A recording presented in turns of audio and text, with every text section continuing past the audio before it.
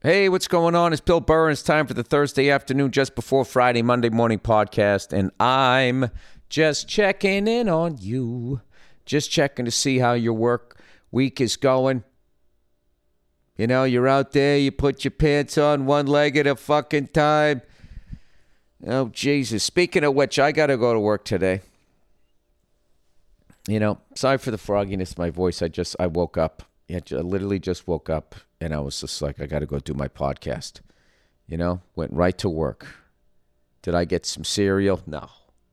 Did I have an English muffin? No. What did I do? I fucking turned off the outside lights, walked out to my garage, my garage. I put the gay in garage and just went right to work. You know, it's the kind of guy I am. Anybody can come downstairs, you know, read a newspaper. Does that even fucking exist anymore? I actually saw a guy yesterday at the gym riding an exercise bicycle while reading the sports page. Like a newspaper. I was like, wow, that guy is fucking, he's going old school. I will tell you, it does bother me when I see people like, you know, when they're on like a fucking elliptical. And they're going like really slow, or they're walking slow, or they're riding the exercise bike slow and they're just staring at their phone. It just drives me up the fucking wall because I know they're just like, you know, I can't lose. I just can't lose. I go to the gym. I do cardio every day. No, you don't. You don't. I mean, you're doing more than just sitting there. I will give you that. Oh my God. Can we get into pet peeves at the gym? How about the asshole that does cardio first, gets fucking dripping wet, sweaty, then goes over to the stretching area, lays down on the fucking floor, stretches out, doesn't even wipe it up. Fucking unreal. You know, I remember years ago, I stopped going to the gym. And where I lived in my last house, I put like a little mini gym in there. And of course, the first day is when I fucked up my rotator cuff. I'd already fucked it up and didn't realize. And I put like the 145 on each side, 135 pounds, do a little warm-up set, knock out 10, see if I can still put up $180 for 4, right? Brought it down one time, fucked my whole shoulder up. But the reason why I made, that little the gym there was because I got grossed out going to the gym, just thinking like, this is just, it's just a bunch of sweaty people sweating all over a bunch of shit, you know? And I know you got the little bottles here. You spray it, do whatever, makes you feel better. I don't know. I just got all fucking grossed out. Here's another one. I saw a guy benching at the squat rack. Fucking annoying. What about the woman that does the bent over rows on like the bench at the bench station? It's like, no. You can't fucking do that. Everybody wants that thing. And at the very least, if you're going to go over there, you could be doing the bench press instead of another exercise that's taking up the bench press station. Another one, you're doing lat pull downs at one of those lat fucking row station giant things, and then there's a pull-up bar. And some dad bod guy comes over there and he starts doing fucking pull-ups, and he's so fucking fat, like the entire fucking thing is rocking back and forth like you're on an old swing set. And you're in the middle of your set trying to get your reps in. Down 1, 2, you know, up 1, 2, down 1, 2, 3, 4, down 1, 2, explode down. And don't forget the negative, right? 4, 3, 2, 1, 1, 2, 4, 3, 2, 1. Those are just some little things. Just some little things. What about when the fucking guy, some guy's doing like pyramids and he needs like dumbbells and he grabs one of like 19 different weights and you go over there and there's like nothing. You fucking standing there looking around for Rick Allen. Did Rick Allen just join the gym? I thought Def Leppard was on tour. Where the fuck can I have one pair of fucking dumbbells here? And it's always the ones that everybody uses, right?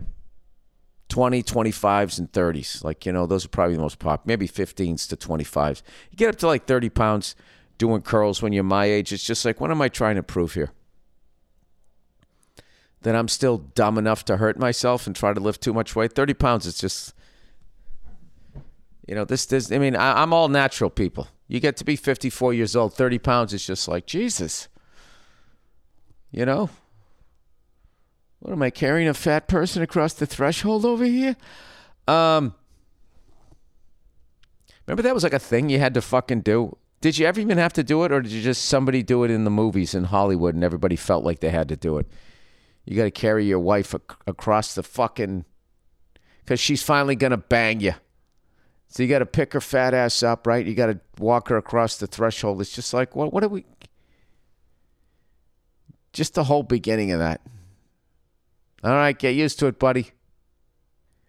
This is the amount of work you're going to have to get in. You're going to have to put in so both of you can experience pleasure. She's just going to fucking lay there. Oh, Bill, what is going on? I don't know. I just have a ton of fucking work to do today. I don't want to I'm just being an asshole. I got to knock out this next pass of the movie. We turn it in. It's... the movie is going to be fucking really good.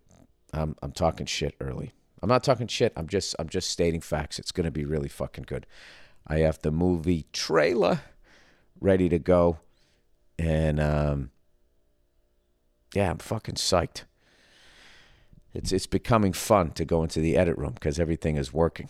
And just doing a little, nip and tuck here or there. So very excited. So pretty soon we're going to have the picture locked, and then we're going to score it, meaning we're going to have the music, and then they're going to colorize it. So everything looks nice. And then I think it's done. I have no idea.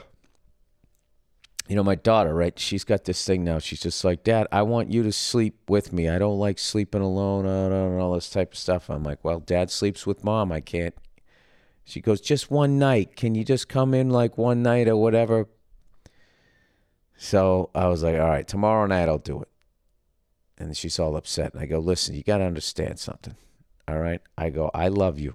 Do you understand that? I go, you are literally the greatest thing that ever happened to me. And I'm so proud you're my daughter. And you know what she said?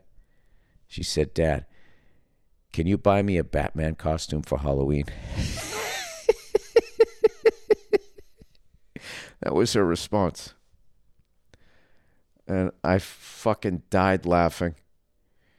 And then that became the bit. I was like, stop asking me for stuff when I'm saying nice things for you. I'm saying nice things to you. And then she immediately smiled. And then I just started saying all this lovey-dovey stuff to her. And she just, can you get me Minecraft? She's obsessed with that because every kid, I guess, is out there playing Minecraft.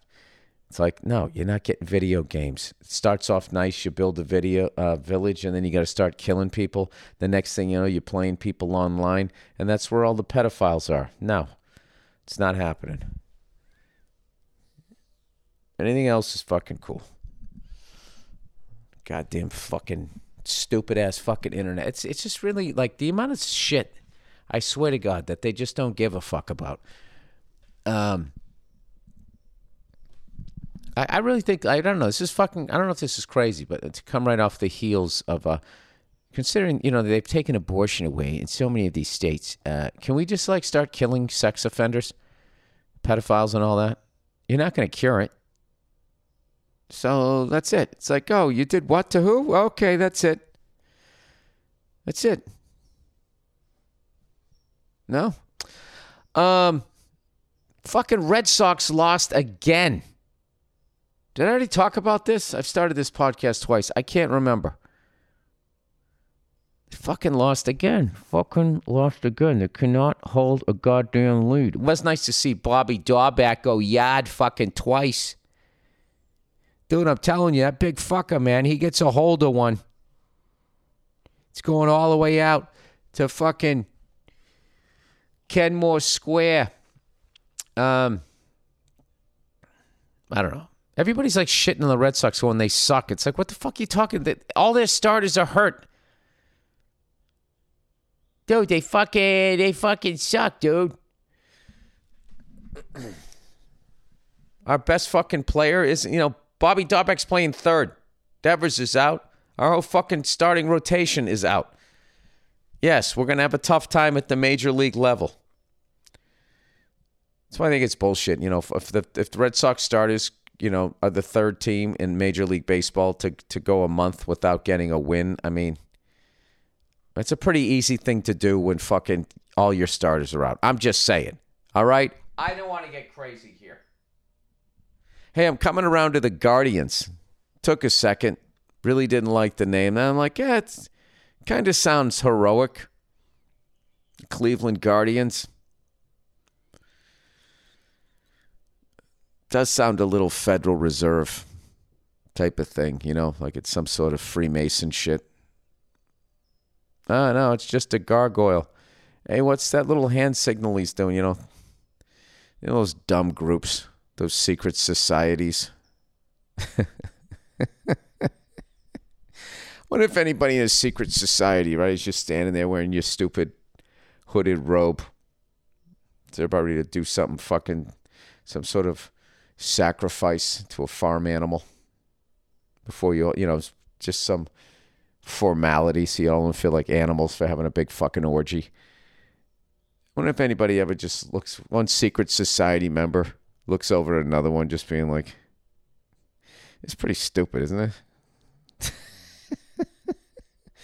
Like, what are we doing? Why am I walking around in this fucking robe? Oh, man, I remember seeing that like a cult. Why are fucking cults? They're always big on these. Like, that gives them, like, credibility. Like, for morons, I swear to God, if they join a group and there's some sort of robe involved in a ceremony, oh, my God. And then if people stand in a circle, forget it. It's over. We'll follow you to Central America and drink the Kool-Aid. What the fuck was that guy's name? Jonestown. Not Bobby Jones. He played for the 76ers. Bobby Jonestown was in the Spectrum. Dude, that guy, I swear to God, he looked like he managed a country band and he was stealing money from him. And these fucking people followed this guy down to Central America and they all fucking, when the feds were closing in. The ultimate narcissist. I'm going to go to jail, so I don't want to go to jail. I'm going to kill myself, but you guys all have to kill yourselves with me because who could go on living if I'm not here? It'd be wild to join one of those groups and just start heckling the leader. Especially if they're saying that they're Christ. Oh, yeah, dude, why don't you go walk on some water? Oh, like when you like going to join? Did I ever tell you that time when I was out here and somebody told me, I was looking for an acting class and this actor goes, oh, you should go to this acting class, right? And I go over there and, I audit the class and I'll tell you, it was weird. Like, there was definitely a weird vibe, right? I'm sitting in the class and they would say like, oh, does anybody, at the beginning of class, does anybody have any news? And somebody raises their hand, and I go, this is the 90s, so these TV shows are going to be old. And the person raises their hand, and what's your news? And they go, I just booked an episode of JAG. And then the whole class, like, ridiculously loudly starts cheering, like, whoa, whoa, like fucking clapping their hands, like ridiculously fucking loud. And I was like, all right, well, what was that all about, right? And then somebody else, what do you say? I booked a 2-episode arc on Friends. And then, everybody fucking going nuts. So I'm thinking in my head, why are they cheering so overly loud? And I was like, oh, I get it. Most acting classes, people get competitive and they get up, your victory is my loss type of shit. So they're just like, we're going to be overly positive. This feels weird, but whatever. It's an artsy thing and it's always going to be a little weird. So then the person goes, we have a couple of new people here auditing the class. And they go, we just moved here from fucking New York City. Please welcome Bill Burr. And they did the same fucking ridiculously loud clap. And I'm like, my face literally turned, like I was embarrassed. My face turned red. This is when I was old Billy Shy Boy. So during the break, and then, the people did some scenes and the actors were good and everything. So I was like, all right, they're a little weird, whatever. But the acting's good. And the guy teaching the class is fucking one of my favorite actors. This is all right. I can get past this shit, right? So then there's the break in the middle, and I go to meet, the person to sign up for the classes. And they just kept going like, okay, this is a very special place. Okay, we have our own parking. You're going to be safe here. We have our own security, and everything that this guy was saying was always our own, like our own in-house. And there was just something weird about his vibe. And so I was trying to break the tension, and I jokingly said, I go, Jesus Christ, I feel like I'm joining a cult. And he sort of looked at me. And he didn't laugh, and I was like, all right, sorry. And then we just continued, and I watched. Oh, I remember, too, the acting teacher in the middle, he goes, what'd you think about the beginning of the class, the cheering? Was that too much? It was all fucking weird. So, as luck would have it, I ended up going down to the Laugh Factory that night, and I ran into another comedian that was also trying to act. And I was telling him the story, and he goes, what's the name of this place? And I told it to him, and he goes, Jesus Christ, Bill. He goes, that's Scientology.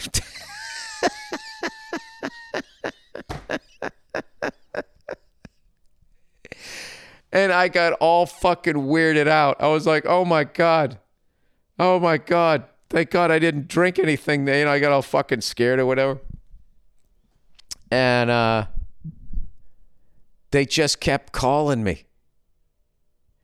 Hey, you coming down this week? Because I'm my dumbass. I gave them my phone number. And they just kept fucking like Jehovah's Witnesses. They just kept calling.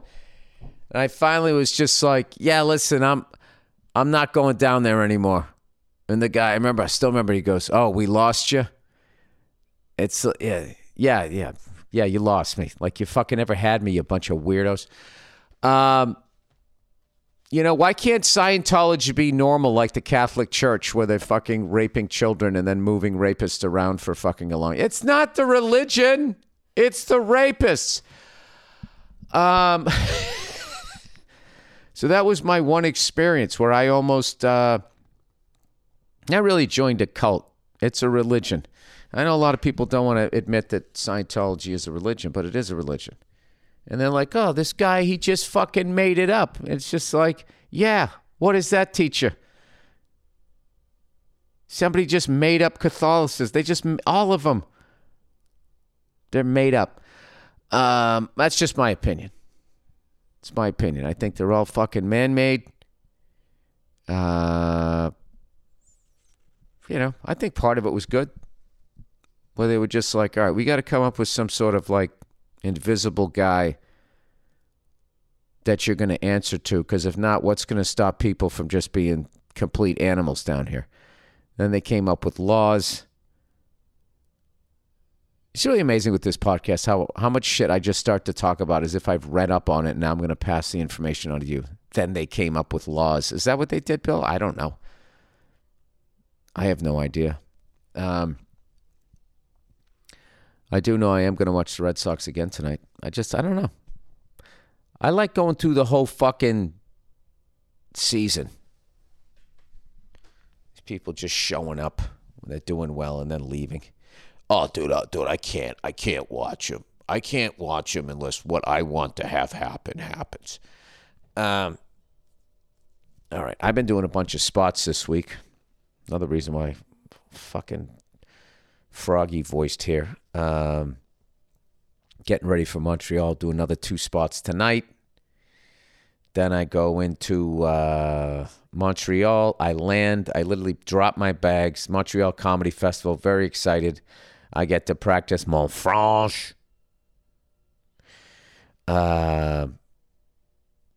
I just want somebody to ask, hey, do you go there? And I can just be like, j'y vais. I've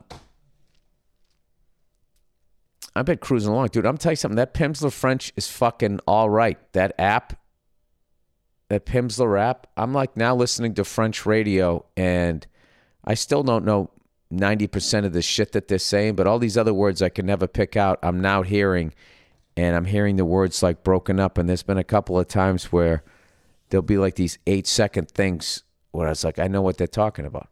It's very exciting. So anyway, I've been doing spots the last 2 nights. Did 3 spots on Tuesday. Sorry. 2 spots last night, and now I'm doing 2 more. And that's the kind of shit you need to be doing to get better, or at least to have your fucking act where it's supposed to be. But I haven't played drums for the last couple of days, so I gotta make sure I can still do that good times, bad times lick. I'm so afraid I'm gonna lose it, that it's now part of my warm-up. You know, I do these warm-up exercises, and then I play Traveling Riverside Blues, which is at 90 BPMs, and then I play Good Times, Bad Times 2 times in a row. I'm telling you, it's a little sloppy, but it's getting better each time, and fucking psyched. Finally got over that hump. All right, here we go, people. Let's do a little reads here. Diet Smoke. You know, let's take a break to tell you guys about Diet Smoke. Diet Smoke is the solution to avoid those, oh shit, I'm way too high moments. Diet Smoke makes Delta 8 THC, Delta 9 THC. Oh, good. I was hoping they wouldn't just have the Delta 8 THC. I'm very happy they have the Delta 9 also. And CBD products that are perfectly balanced. Their gummies, drinks, and vapes are not only delicious, they are guaranteed to give you that beautiful buzz that you've been looking for without melting you into the couch. They extract their THC and CBD from American-grown hemp, meaning they can ship directly to your door. No prescription, no sketchy weed dealer, no need to even leave the house. Is there somebody out there still dealing weed illegally? Diet Smoke just released, and is that illegal? Diet Smoke just released a bunch of new products and flavors, so no matter what type of mood you're in, they got you covered. So, if you're ready for that perfect high, man, head over to dietsmoke.com and use the code BURR, B-U-R-R, for 15% off your entire first order. That's promo code BURR for 15% off your first order. Must be 21 or older to order. All right. Back to the show, they write. Not back to the show. We have one more read here. Oh, it's movement, everybody. MVMT. Mike Victor, Mike Tango. In a tiny apartment in Southern California, 2 college dropouts teamed up to create a watch company that broke all the rules. Then they both got bitten by a nuclear reactive spider. They became a gay couple. No. With fair prices, unexpected colors, and clean... That was Gay Spider-Man, which I just pitched. With fair prices, unexpected colors, and clean original designs... MVMT, pronounced movement, grew into one of the fastest growing watch brands, shipping to over 160 countries across the globe. Now, MVMT has expanded into blue light glasses that protect your eyes from your screens, minimalist jewelry, and more style essentials that don't break the bank, all designed out of their California headquarters. Number 1. First selling point, unbeatable price point. Movement watches have a look and quality of a $400 to $500 watch you're paying for at a department store, but cost a fraction of the price because they were built online and they own their process from start to finish. You get a beautiful watch shipped right to your door for free, and if you don't love it, you can ship it right back for free. Blue light glasses, my favorite. I got to spend all day in front of my computer, and my Everscroll blue light glasses, filtering glasses, are a game changer. Those are great at night. At night when you're sitting there with the laptop cooking your balls. You know, you might be frying your balls, but your eyes feel great. It really helps with eyes. You can see the ball cancer coming through these glasses. If it really helps with the eye strain and poor sleeping patterns. I love the modern style of the frames. I love looking stylish.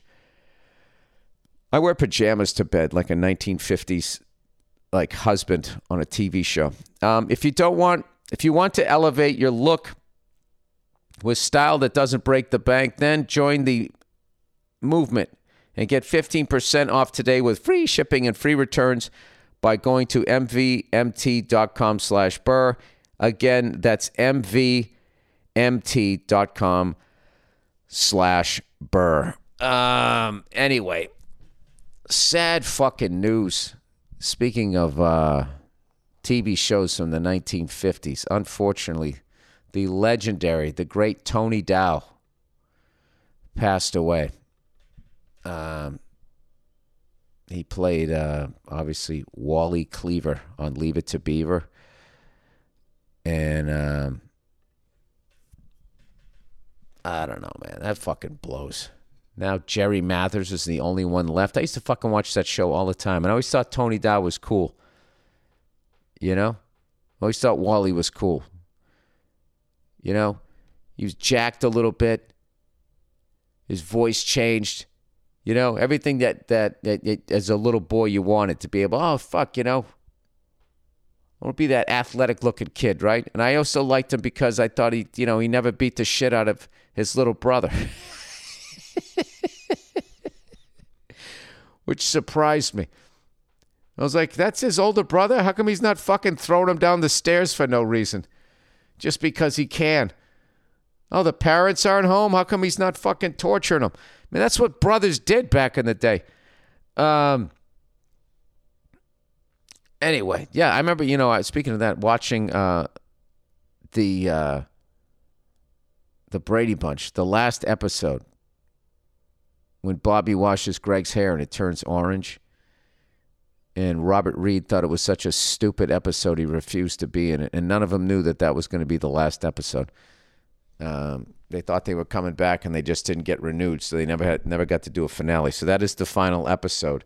And I remember Greg Brady was like, graduation's tomorrow. And I have orange hair. And he was fucking pissed. And he really looked like he was going to beat the fuck out of his little brother. And I wanted that to happen so bad. Even though I didn't enjoy it when it happened to me. Anyway, rest in peace to a Hollywood legend, Tony Dow of Leave It to Beaver fame, man. Gone too soon, I think. I know he was 77, but when you're 54 years old, I'm like, that's 23 years away, man. That's too fucking soon. And rest in peace, Paul Sorvino. I kind of had this feeling when Ray Liotta went, I'm like, God, nah. Now all the good fella guys are going to go. The great Paul Sorvino. Now I got to turn my back on you. What do I know about running a restaurant? Don't put too many onions in that sauce. Paulie didn't like phones. How many fucking legendary lines did he have? Now we can eat. I've been quoting all of those lines for like 30 years. Great singing voice and all that. And everybody I know that ever met him said he was just the greatest guy ever. What a run. Years active, 1956 to 2022. The guy almost had a 70-year career. Incredible. Rest in peace, though. Passed away in Jacksonville, Florida. From New York. So, that's all right. So he's probably down in Florida. He's like semi-retired. He wasn't paying fucking state taxes. He went out all right. Okay. That makes me feel good. Hey, what do you guys think about weed, man? Now that, wait a minute, what's going on here? Now that it's legal, I don't know. There's just something about it, man. I feel like they're going to do the same thing with like mushrooms. Because like mushrooms are going to kind of become legal, I guess. I heard like in West Hollywood, they're going to be able to sell those things because they're finding all of these great health benefits for PTSD and all of this type of stuff. Possibly Alzheimer's and dementia. They're fine. This stuff is all great. And I just feel like the big pharmaceuticals are going to grab hold of it, and they're going to start making synthetic mushrooms that cause a whole bunch of other side effects that they can then treat. It's really fucking evil. Because I feel like weed now that it's legal, is way less healthy. It's just way too fucking intense. There's just no way. I mean, I never smoked weed when I was growing up, but I remember my friends, they would get high and they would just giggle and that was it. They didn't just get, to that point of like, fuck, man, I can't get out of this goddamn chair. Like, you can get that way, like, I don't know, maybe because everybody's doing edibles now. I just hope, against hope again. I just hope what I know they're going to do, they don't fucking do.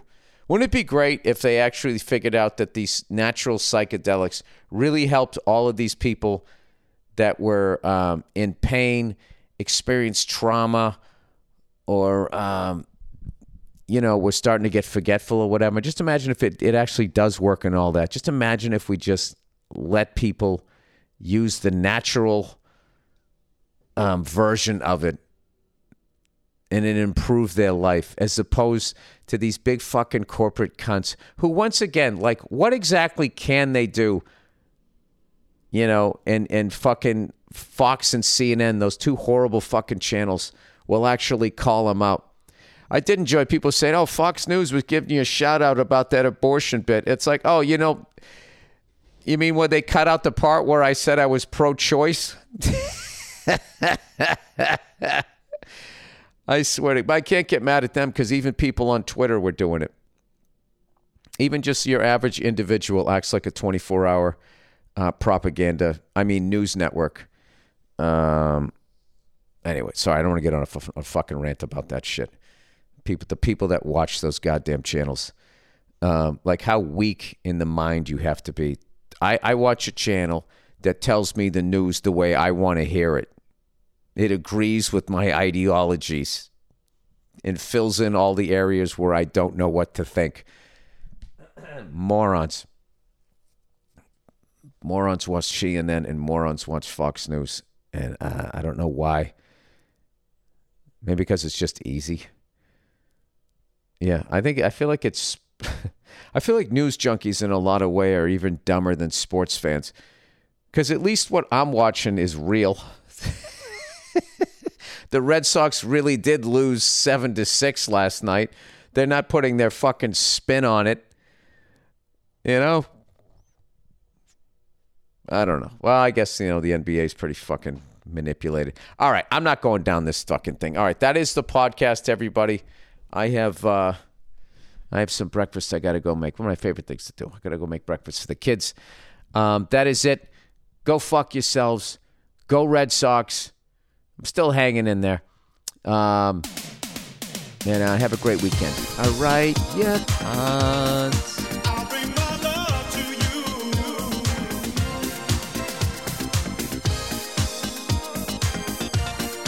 I'll bring my love to you. I've been stood up, messed around, and taken for a fool. But next time round, I'm gonna change the rules. And I don't care about the things that people say. It's you I think about each and every day. It's much too late for you to change your ways. I can't keep holding on, expecting you to stay. When you're all alone and if you're feeling down, call me, I'll be around. Whenever you need somebody, I'll bring my love to you. You don't have to say you love me. I just wanna be with you. Hey, what's going on? It's Bill Burr, and it's the Monday Morning Podcast for Monday, July 28th, 2014. What's going on? How are you? How's it going? I just got back from Montreal, Canada, doing the wonderful Montreal Comedy Festival. I had an awesome time up there. I hosted one of their galas, which is a big deal. And, I'm not big on hosting. I'm not big on hosting because my bits are long, and it's sort of like I don't really know how to write a joke, so there's a lot of cursing and making faces, and I build momentum off of that. So I just keep fucking rolling with that, and before people realize it, they've listened to an hour of my shit, and I get out of there. But if I host, I got to keep coming back out, and I got to get that energy going again, and it's fucking exhausting. So to be honest with you, I didn't want to do it. So you're probably like, well, Bill, then why the fuck did you say, yeah, I'll do it? I'll tell you why. Because I bought the Money Pit house. That's why. I am out there whoring myself. I'm going to tell you right now, because I was going to take the whole fucking summer off. I was going to take the rest of July and August off because I toured like fucking 18 months straight. And all over this great global fucking marble. And I was just like, look, I'm taking 2 months off. Bow, bow, bow, right? I was going to have a great fucking time. I'm bringing Billy back. Yeah. And I was just going to fucking chill out and grill. I was going to sit on my fucking back porch. I was going to stare off into the fucking half a yard that I have out here in L.A., which is actually considered a decent yard. Do you know you can't throw a Frisbee in my backyard without hitting something? I mean, right as it leaves your hand, it probably, if I go the long way, side to side, I could maybe float for just under 3 seconds. It's not really a yard. I have an area. All right? Whatever. I live in a metropolis. So anyways, so I was going to take the whole summer off. And, as these guys finished this one thing that they were going to do, the area that got damaged by the fucking water. And this is what I learned. When your house is fucking like 100 years old, 90 years old, whatever this thing is, it's just you have 90 fucking years. Well, let's say the first 10 years, everything's going pretty smoothly. From about 80 years in, all the way back, 80 all the way up to right now, you just have one do-it-yourself fucking job. Hey, I got a guy. See, I'll do it for nothing. Yeah. It's the 1930s. See, there's no code. Nothing. And when I tell you nothing, I mean nothing.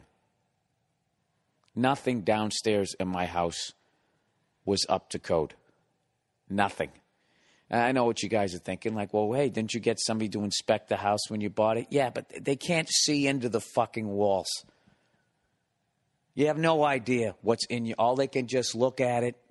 They're looking for fucking sweat marks on the walls, smelling for water damage, checking the gas lines. They can do that, right? But other than that, you're pretty much on your own. And I'll tell you, all you guys fucking listening right now, if you're laughing, you have no idea what the fuck's in your walls. You have no idea what some douchebag did 20 years ago because he bought the Time Life books, those do-it-yourself fucking things. And you have no idea what that cunt rewired in your wall, under your floorboards. I mean, so basically, downstairs is laid open at this point like it's having open heart surgery, okay? And every time they think they got to the last thing, there's another thing. And I know what you're thinking, Bill, these guys downstairs, they're taking you for a ride. Oh, yeah, I'm sure they are. But what they're finding is fucking undeniable. Do you know, they got to this wall the other day. And, of course, it's got this shit fucking rotted out crap in front of it. They get rid of that. We get underneath that. We get behind that. And at the baseboard, it's just dry rot. The guy's barely touching it. And it's not like it's breaking off. It's turning into powder. Like fucking Lon Chaney Jr. put this board in when he was a struggling fucking actor. That's how old this goddamn house is.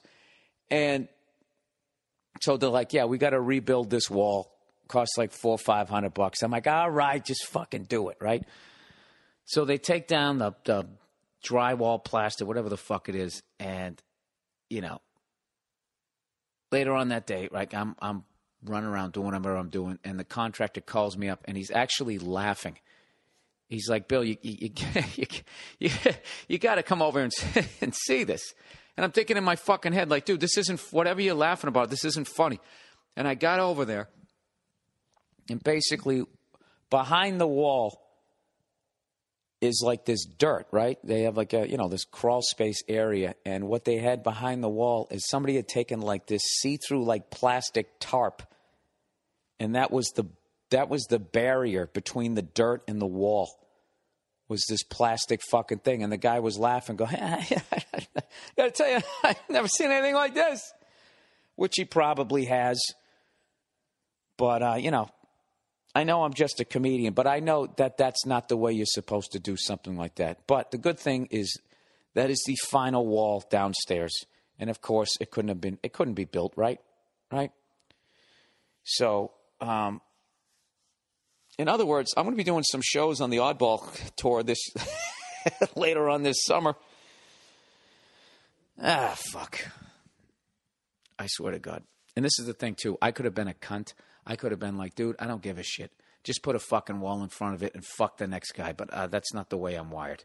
Oh, what are you, a hero now, Bill? No, I was raised properly. Fix the thing right. Just fix the fucking thing right. Because I'm not going to have you put a beautiful brand new wall in there with that fucking sandwich bag barrier behind it. And then what? I don't know what happens. Seemed to be working all right before they cut open the wall. I don't know. Sorry. I'm fucking, I've had it. I've had it with the goddamn downstairs. So that's what's going on. So if you hear drilling and if you hear all kinds of shit going on, that's the fucking people downstairs. And we're hoping that they're going to be done, Initially it was end of June, beginning of July. Now I don't even ask anymore. Last I heard was end of August, early September. And come on. I'm hoping by Thanksgiving I can actually walk down there in my fucking slippers. We won't have any money for a turkey. I'm going to shoot a fucking pigeon, and I'm going to deep fry it, and I'll do it the wrong way. I won't take into consideration the space that the pigeon's going to take up, and the grease will go over, and I'll light the whole fucking thing on fire, and we'll start over again.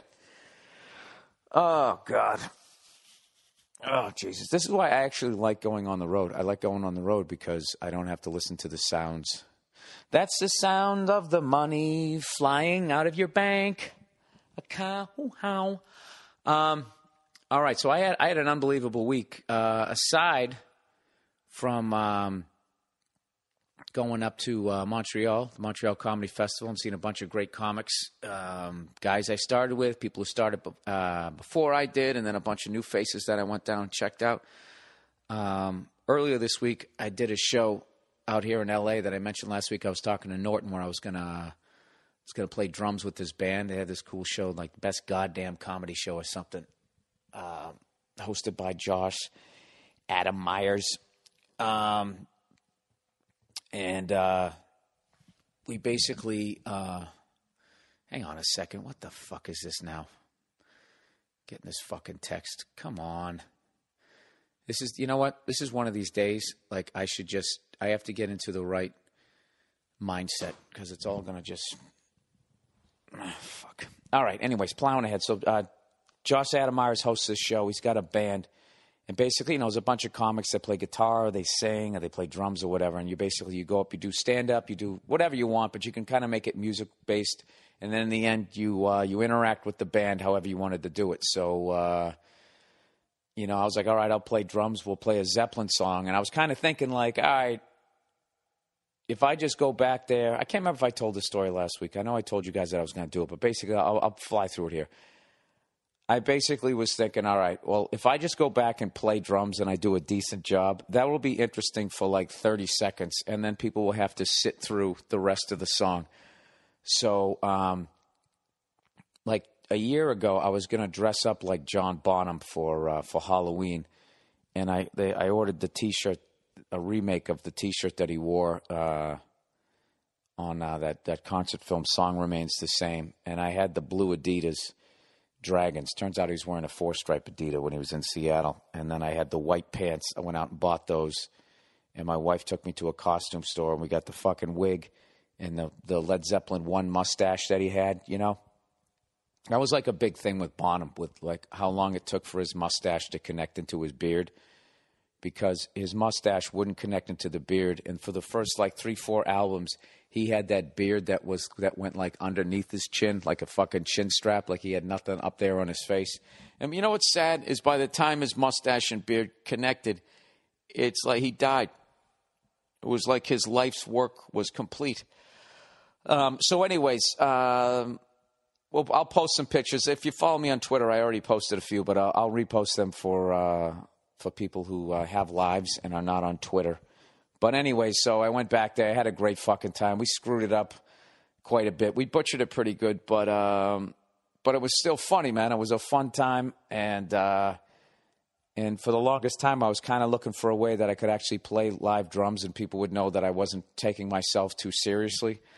And going up and dressing up and looking like an idiot was kind of the perfect way to do it. And it also kind of gave me license where I didn't have to feel self-conscious that people were looking at me because I had this whole fucking get up on with the sunglasses. I could kind of hide behind it. It was actually pretty cool. So I'm definitely going to do another one. I'm trying to, I think I already know the song I'm going to do and the drummer that I'm going to dress up like. And I don't know. It's going to be a great time. It's going to be a great time and the show will get big and then somebody network will come down and they'll turn it into a TV show and then they'll ruin it and they'll take all the fun out of it. So I'll let you know when the next one is. So before people come in and try to figure out how they're going to make money off of it, it's going to be a great time. So I'll let you know when the next one is, and you should definitely come down now as we're on the beginning of the behind the music arc on this idea. But thanks to everybody in the band and Josh and everybody for having me come down. I had a fucking awesome time. So, and with that, so that was my Monday, and then like I said, I went up. What was it? Thursday, I flew up to Montreal, one of my favorite cities, with the team I don't like the most, the fucking Canadians. I don't mind them, whatever. You know what? PK Subban came down to one of the galas. I thought he was coming down to my gala. I was really excited to meet the guy because I wanted to ask him about that whole because it really seemed when, Sean squirted the water in his face, like we had them, and then they did that, and then they just fucking rallied and they won games 6 and 7. I was dying to hear what the fuck he had to say on that, and of course he was at another gala. Oh well. So anyway, so I went up there Thursday and landed, got over and did this show, Paul Provenza's Green Room, and it was like sort of this remembering all the great comics who've passed. It was, Patrice, Schimmel, Greg Giraldo, John Panette, Mitch Hedberg, and on and on and on and on and on. And we, told a bunch of funny stories and gave each other shit. I guess people enjoyed it.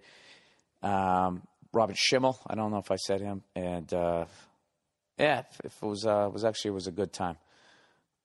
Even though I was dreading it, it actually turned out to be a really good time. But then afterwards, somebody mentioned that we forgot to bring up Otto and George, and I was just like, oh man. So I felt bad about that. But either way, started off well, and then just every night, me, Verzi, and Tony V, the great Tony V, ended up at a cigar bar every night at the end, smoking Cuban cigars. And I got to be honest with you, I was done after 2 nights. I can't smoke a cigar 3 nights in a fucking row. But Verzi is a fucking animal. And by the 3rd night, Tony V had gone back. So it was just me and Verzi. I got like a small one. And even then, I feel like I stood behind a bus. Like usually I buy a box of Cubans and I bring them back. And at this point, I didn't even want them. It's like, I need to take time off of this shit. This is too much. So I think I'm on the wagon again. You know how I do it. I don't know how to. I'm gonna have 20 of them and fucking cigars every night, or I just say fuck it for like 60, 70 days. It works for me. All right, so go fuck yourself with your rolling of your eyes. Can't help it if I don't have any willpower. Actually, I do have willpower for 70 days, and then I'm good. But I want to thank Tony V. Tony V, I went up there and they had this award show thing and they were giving out these awards for comedy, which is, silly. But, what are you going to do? They've done a bunch of shit for me. If it was anybody else, I would have been like, no, I don't want to go. You know what? I'm working. But it's the Montreal Comedy Fest. Who doesn't want to go to Montreal? So I went up there and I had Tony V do the intro, and he fucking absolutely crushed it. I don't know. That was a great time. And then the next night I did the gala, and I got to give a shout out to the people that were on the show, man. They were great. This dude Mark Forward, who I worked with in Toronto, was hilarious. And we had worked in Toronto like the end of last year, and I saw growth in him, like major growth since the last time I was with him. He was fucking great. God damn it, I hope I don't forget anybody. Michael Che, who I wasn't familiar with. I made sure I went out on YouTube and I watched everybody before I went out there, because I wasn't allowed to say he's been on this show or this show because we were up in Canada. And I watched his Letterman set. The guy was phenomenal. And then his jokes at the gala were even better. Shit, I'm getting old. Oh, Verzi. Verzi was on the show. Nikki Glazer, she was on it. That's how old I am. This show was literally 2 days ago. Oh, and then Chris D'Elia, he comes out, absolutely fucking murders it. He's a beast. And then Dom Herrera walked out, closed it out. Oh, wait. Kurt Metzger. I almost said Bert Kreischer. That's how fucking old I am. Kurt Metzger came out. He did this fucking bit. And what killed me was the I don't want to ruin the joke because I don't want to do his bits, but he did this bit and he was so clearly being absurd. And it was fucking hilarious. It was a bit about, girls in their teens committing suicide, and he had a solution as to what to do to prevent them from not killing themselves. And it was fucking hilarious. It was absurd. But the reviewer was just like, it didn't go over well at the gala, and it did go well on the Nasty Show. It's like, yeah, that's not his fault. You fucking idiots. Do you think he's being serious? There's nothing that gets, a lot of shit gets me going, but that really fucking annoys me when the critic doesn't even get the joke and they're blaming the comedian. Whatever. All right.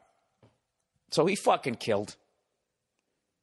The whole fucking show was great. The show was great, and I was actually, I was dreading doing it because, like I said, I was hosting, and that was outside of my comfort zone. You know what it is? It goes back to early in my career where I hosted a show at the Comedy Connection in Providence, Rhode Island, and I ate my balls so fucking bad. And the thing about it is if you're just doing a set, if you go up and bomb, as bad as it is, you're tearing the Band-Aid off. Whatever you're doing 10 minutes, you're getting it over with. It's going by in real time. If you're hosting, you go up and eat your balls, you get off, you got to go back up again. Eat your balls, bring up the next guy, go back up again. You just have to keep going back up. And it's not like you get to start over again. They're like, oh, yeah, that guy that we don't like. And it just keeps going on and on for the duration of the show, which is going to be at least 90 minutes. So for 90 minutes, you're eating your balls. Even when you're not up there eating it, you're in the green room dreading, and you're making a set list. What if I did this joke? Freaking the fuck out. So I think that I actually have a phobia. Or I did anyways, had a phobia of fucking hosting, and that got rid of it. You see that? When you got dry rot on the bottom of your fucking house, you can get over a lot of fears. All right. Let's get into the advertising for this week, everybody. Stamps.com. Quick, convenient, and most importantly, easy to use. That's how I would describe Stamps.com. It will make your mailing and shipping a breeze. Oh, for fuck's sakes. Hold on a second. This construction people. Hold on. God damn it. All right, I'm back. Jesus fucking Christ. Can we shut off the water for just an hour? Hang on, let me ask my wife. Oh, Jesus. All right, where was I? All right, with Stamps.com, buy and print official U.S. postage using your computer and printer. There's nothing to learn. Stamps.com will give you a digital scale. It automatically calculates the exact postage for any letter, any package. They'll even help you choose the best class of mail to get your mail on time for the least amount of money. Then drop your mail into any mailbox or hand it to your mailman or mail lady, and you're done. You'll never have to go to the post office again, everybody. Trust me, mailing and shipping has never been easier. Right now, use my last name, Burr, B-U-R-R, for this special offer. No-risk trial plus a $110 bonus offer that includes a digital scale and up to $55 free postage. Don't wait. Go to Stamps.com before you do anything else. Click on the microphone at the top of the homepage and type in Burr, B-U-R-R. That's Stamps.com. Enter Burr. All right. Dollar Shave Club, everybody. The big razor companies think we're stupid. Every year they roll out some ridiculous shaving technology gimmick, right? And expect us to shell out our big bucks for it. Do you really need a razor with a vibrating handle? How about a roller pivot ball, back scratcher, egg timer, laser pointer, corkscrew? You get the point. You don't need it. I know I don't. We were shaving just fine before any of that junk, and I definitely don't need to spend my hard-earned cash on it. If you're sick of being treated like an idiot, join the hundreds of thousands of smarter people who joined the DollarShaveClub.com revolution. Dollar Shave Club delivers the best blades and grooming supplies for just a few bucks a month. Their blades are better than the big shaving companies for a fraction of the price. It's perfect. They deliver them right to your door. You'll always have a nice sharp blade. I wish they had this when I was a kid. My listeners can get started now at dollarshaveclub.com/Burr. And hey, if you're already a member, you got to check out their new Dr. Kavi's post-shave lotion.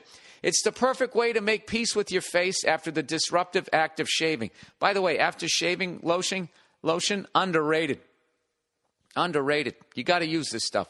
Stop getting ripped off by the big shave companies. Join dollarshaveclub.com/Burr. That's dollarshaveclub.com/Burr. And lastly, but not leastly, on this little ad chunk, Prosper Lending. In 72 hours, you could have $35,000 to cover your needs. What will you do?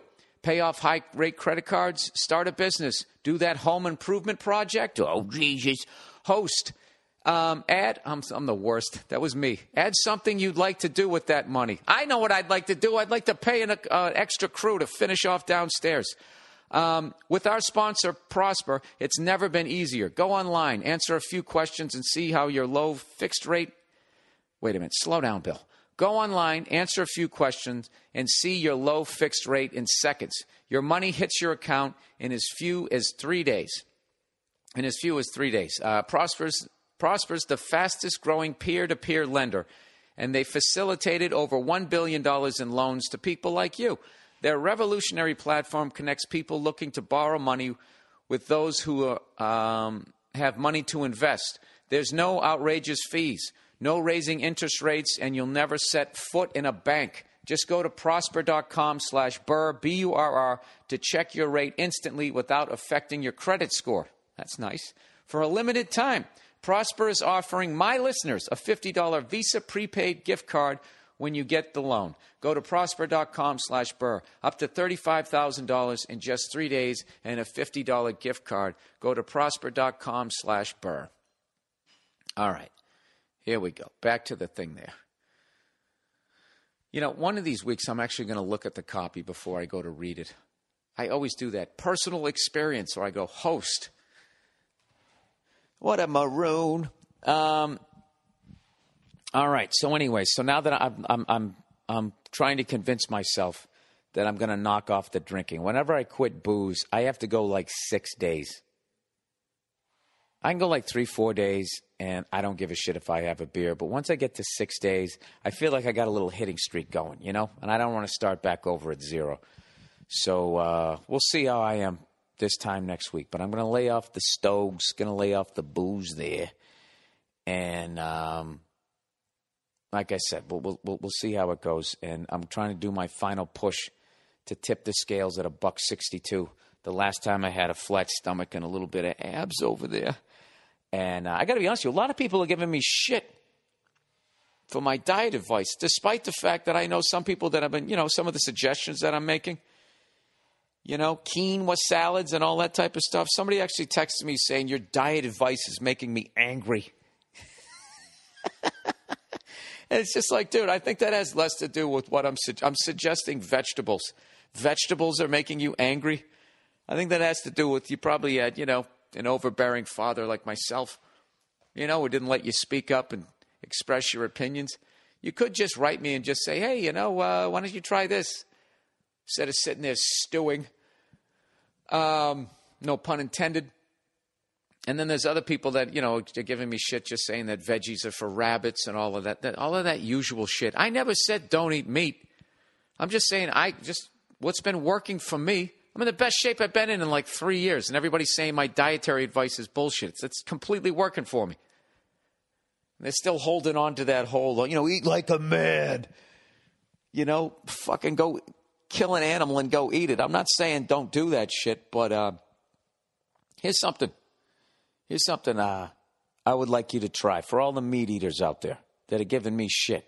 And I'm not even saying, they're so fucking paranoid, carnivores. I'm not even saying don't eat meat. I'm just saying, twice a fucking week. This is what I do with the veggies over there, and they're getting their backs up. They're getting all freaked out. Let me ask you this there, steak dinner.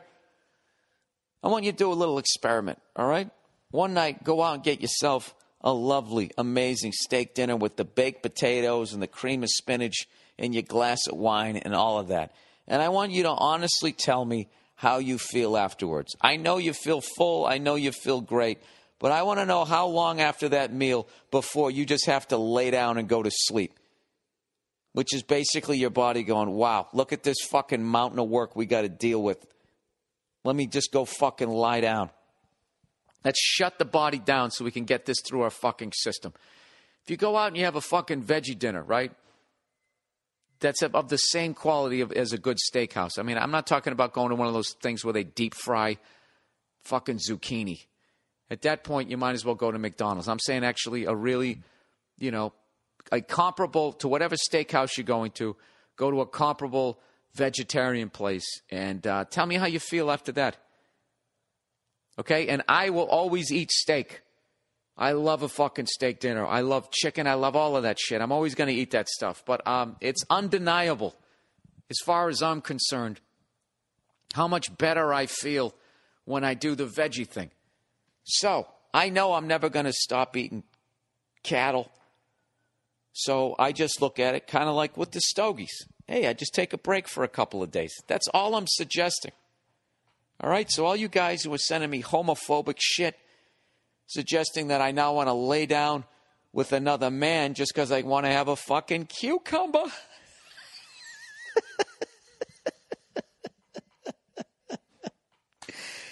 Well, dude, look at the shape of it. Cucumber's like a fucking porn star's dick, It's like you're blowing the Hulk.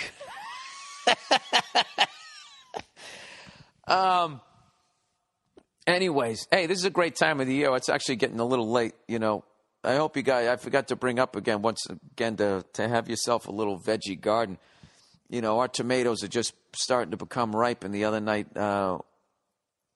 one of them fell off the branch there. And we cut it up, put a little salt and pepper, there's a little olive oil, made it a little, I guess, less healthy. Fucking ate the thing. I was unbelievable. Unbelievable what a tomato is actually supposed to taste like versus what the fuck you usually get.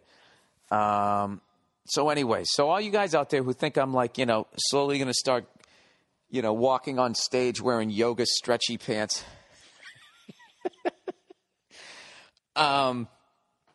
I mean, I might have to do that one night if that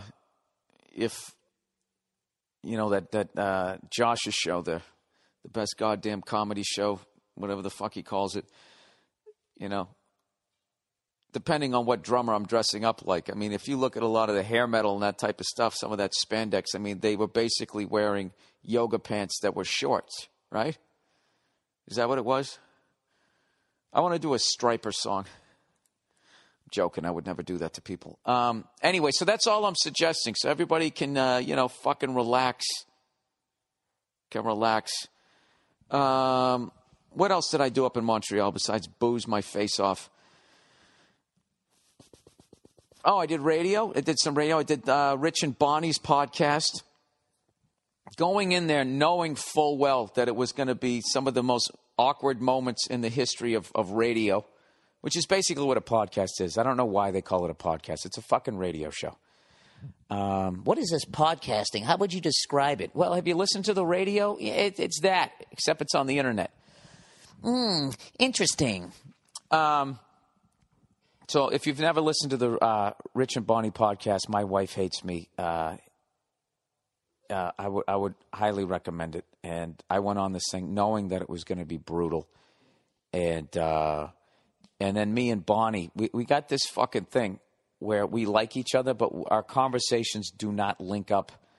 You ever have something like that? Something you just cannot, like you just, it's just been a 20-year misunderstanding between the two of us. I never know what she's saying. She never knows what I'm saying. And it just leads us to these fucking dead ends where we just both look at each other, shake our heads, and walk away, and then start over again at the top of the street. So that's essentially, if you'd like to listen to like an hour of that with Rich Voss telling stories that really have nothing to do with what me and Bonnie are attempting to say to one another, I highly recommend it. I'm fucking around. It was a great time. People really seemed to enjoy it. And then also there was some really funny comics in the crowd. Judy Gold, people like that chiming in and that type of stuff, adding to it. So, and this one old guy who fell asleep 2 minutes into it, we actually sent him, sorry, I just had the hiccups there. I wasn't getting emotional. We actually sent him off into the corner so he could sleep and his friends could watch. And he nodded off for the whole show. I think we got a picture of him. All right, and then that was it. I did the Opie and Jimmy show. And I think that was it. That's what I did. That was my festival. And another Montreal Comedy Festival down the fucking tubes. All right. Hey, don't look now, but the New York Yankees are making a push for the playoffs. Those sons of bitches are actually in the wild card. And as a fan of Derek Jeter, I'd like to see him make it just to see Jeter do one more postseason. Of course, I want to see the Yankees lose, which is always bigger than my respect for Derek Jeter. But I don't know. Be kind of sad if that was like, fucking end of the season. And then that was just it. I do have tickets to the to that last game he's playing at Fenway Park. Did I tell you guys I bought in half on Red Sox season tickets this year? Buddy of mine was on a waiting list for 10 years, and he got these great seats. And he's like, I can't swing these, man. I need some more people to buy in. So I bought in for my little block of tickets, me and a couple other guys or whatever, and because they're expensive as shit. And I'm thinking like, all right, well, I got enough family and friends back there that I can sell them to them. And then I can, the Sox don't care if you put them up on StubHub. So I'm like, I'll be fine, right? And, the Red Sox shit the bed from day one, and I can't give these things away. I lost my shirt on these tickets. Once again, Bill Burr on the Comedy Oddball Tour later on this summer. Jesus fucking Christ. So, but I do have that. What's funny is I could actually sell that pair of tickets on StubHub, and I can make a ton of fucking money. A ton of my money back. I would still lose, but especially if the Yankees don't make the playoffs, and that could actually be like his last fucking game, I think. It's a possibility. This is a sports fan. There's no fucking way. I'd rather be there. I've never been like, I remember a long time ago, two of my buddies, they got season tickets to the Patriots in 1985, and the Patriots ended up going to the Super Bowl, and they had tickets to go to Super Bowl 20, and they both scalped them. And I thought it was the dumbest thing ever. And even though we lost 46-10, even though we got fucking destroyed, it's just like I would still rather go to Super Bowl 20 and actually see the 46 defense live. You could have saw Walter Payton, all of those Richard Dent, Wilbur Marshall, all of those fucking Hall of Famers, all of those people you could have seen. Jim McMahon versus fucking Tony Eason, and then old Steve Grogan coming in. That whole fight, that would have been great. And you get to party down in New Orleans. I always think the experience, even if your team loses, is way better than selling. I mean, maybe I'm a fucking jackass, but I always look at it that way. So I'm definitely going back for that game. Maybe I'll pick up like a one-nighter along the way. But I'm really looking forward to going to that. Wow, so maybe I should be rooting for the Yankees not to make the playoffs, so that'll be his last game. So actually they'll be like in like the fucking bottom of the 8th or the top of the 9th. Derek Jeter coming up for his final fucking at-bat. What if he hits a home run to right field like fucking Ted Williams? He's going to do something. So anyways, and football is right around the corner. This is such an exciting time. Is there anything more exciting than when you see them, they start going to like fucking training camp? The greatest month of the year for me is September. It's just like, I always get depressed at how like fast the summer goes by. And then when all of a sudden it's September and it's football and the games count and there's college football and all of that type of shit. It's just it's the greatest. It's the fucking greatest. I can't wait. So, I mean, what else am I going to do for the rest of the summer, huh? Go out and sunbathe over there? All right. Let's get into some of your questions here for the week. The Flute says, Bill, you took a hammering from a lot of people on all fronts. Twitter, Facebook, and emails.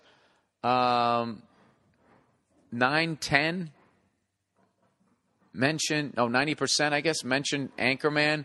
Others suggest you YouTube jazz flute players. Listen, go fuck yourselves.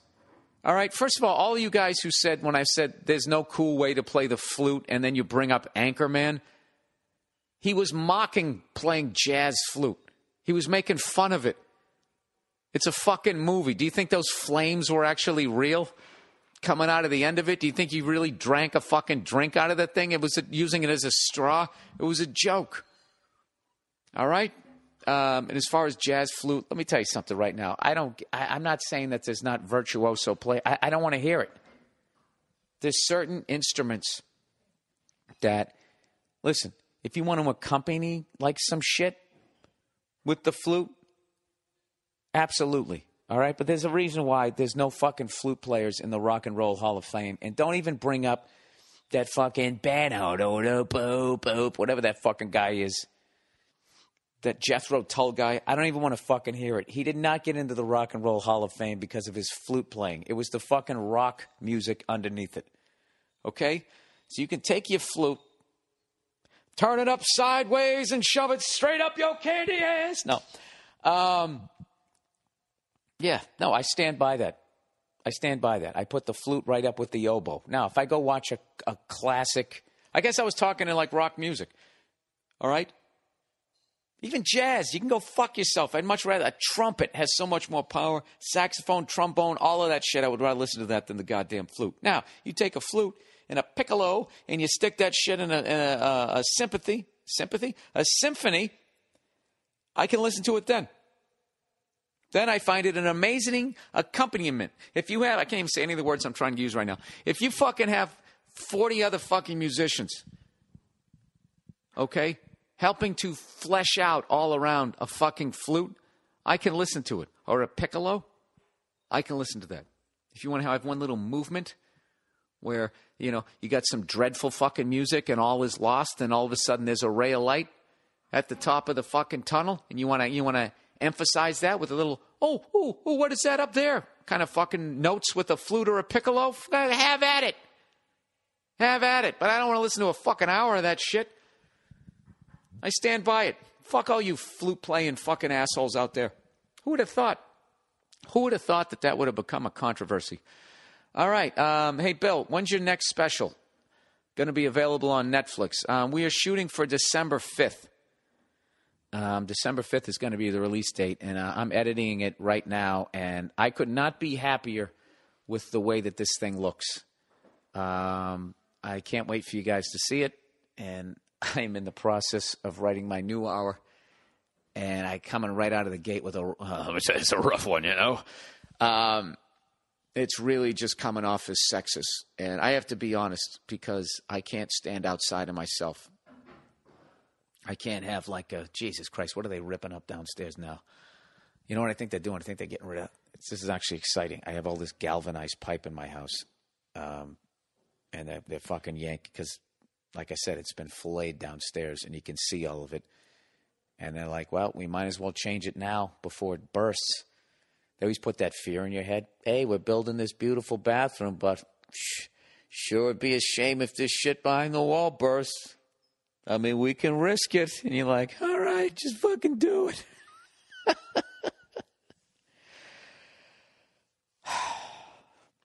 I'm not going to make any money off this house. I'm going to have to fucking live to be 150. Oh, Christ. This is... The only good thing about buying a fucking house is that if you want to change something, you can. You don't have to clear it with your landlord. But as far as making any money off your house, it's a fucking pipe dream unless you fucking start fucking over other people. And when the market's hot, you go in and you buy houses and you do a half-ass fucking job. You half-ass the whole fucking thing. You don't even know what the fuck you're doing. That's why I hate that show where they flip this house. I can't stand watching those people who aren't like they sit there and they'll show the guy who bought the house. He's trying to figure out how to use the sander or whatever to redo hardwood floors. He doesn't even know what he's doing. They're playing this silly music, and he does a fucking half-ass job. And then you watch these suckers come in because what he did is all brand new, so it's still holding together and it hasn't fallen apart yet. And you're just watching these people getting let off to fucking financial slaughter. Sorry. Anyways, so this opening bit that I'm doing, I can't tell if it's coming off sexist or I just am sexist. The point of it isn't sexism, but it's really coming off like that. It's really been especially up there in Montreal. Oh, Jesus. I opened with that at the gala. I'm sure they'll edit that one out. So anyways, yeah, the next one, it's going to be December 5th. And also, my comedy album is finally done. Finally went through all the red tape with Carnegie Hall. Finally got them pressed, all the records pressed. I'm going to find out today. I actually have them in my house. I have to find out when I can sell these things to you because they're also going to be available in stores. But the fucker is done. And I think I'm going to be doing a co-release with Aziz Ansari on Third Man Records, which is Jack White's label out of Nashville, Tennessee. So that's a little teaser. That should be coming up in the next, I don't know when, in the next month or so, I hope. I'm really hoping. I think they're finishing up Aziz's album. So it's going to be pretty cool. And once again, I really want to stress this, okay? The material that's on my Carnegie album is, that was November of 2011. And when I taped You People Are All the Same, that was March of 2012. So that's December, January, February, March, 4 months later. So this was where my act was at 4 months earlier. So there's a ton of overlap, which is why I wanted to put it out on vinyl only, because I wanted to document that I actually got to perform at Carnegie Hall. But I don't want to fuck any of you guys over where you're thinking this is going to, oh my God, this is going to be an hour of completely different shit that I never heard of. That's not what it is. What you're going to hear is where my act was 4 months before I recorded it. So there is some different shit, but I'd have to say at least 80% of it is the same jokes, ideas, or whatever. And granted, I tell them differently. I'm sure someone will listen to them and be like, I actually like the way you did the fucking jerk-off joke at Carnegie better than you did it in D.C. So there will be that. But I'm letting you guys know that shit. So I don't want to hear any fucking crap from any of you like I screwed you over. I'm going out of my way to let you know that this is what it is. But it's really, to have a comedy album, is pretty fucking awesome. And it's something that I don't think this will be the last time I do this. I would like to try and, You know, I have a couple of ideas where I could put out just an hour of original shit, maybe just out on vinyl. That could be a cool thing. We'll see. We shall see. So I'm just letting you know that is, I actually have them. I just have to wait to figure out when I'm going to sell them. But every day that I don't is closer to the holidays, and it'll make a wonderful gift. There you go. Oh, Jesus, what is that guy drilling down there? If any of the construction people who are working on my house are listening to my podcast, I know you guys are doing a phenomenal job, all right? I'm just being a crabby cunt, okay? So don't fucking not tighten down the screws down there, okay?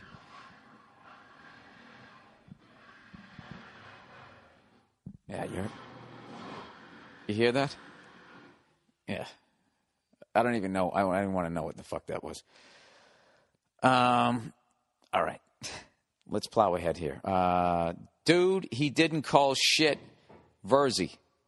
Dear Bill Uder? Is that like Uber?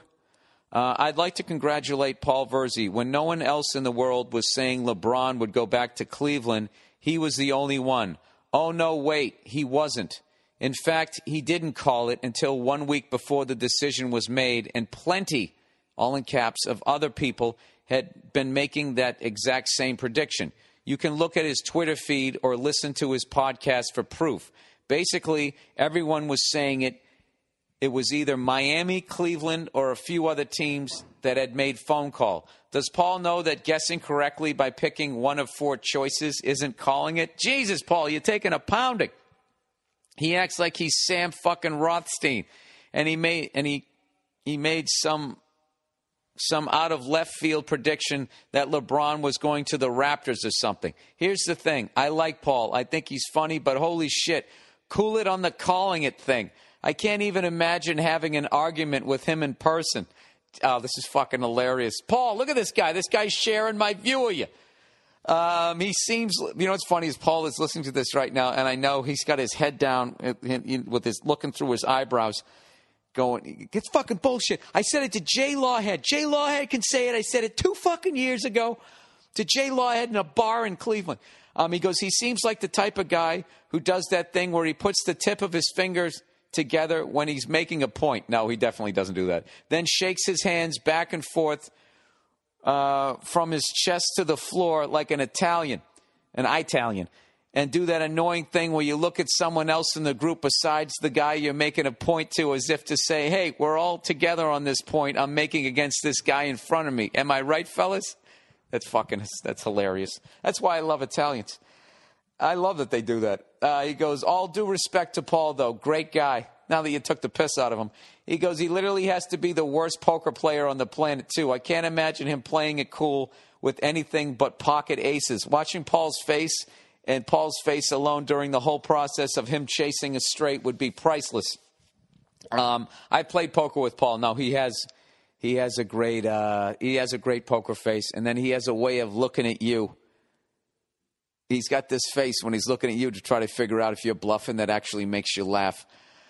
All right, Paul. Shot has been fired your way. For those of you not listening to the Verzi podcast, this is like the old rap battles where Paul's going to have an answer song to this guy. He's going to defend himself. So everybody listen to the Verzi effect. I will email this.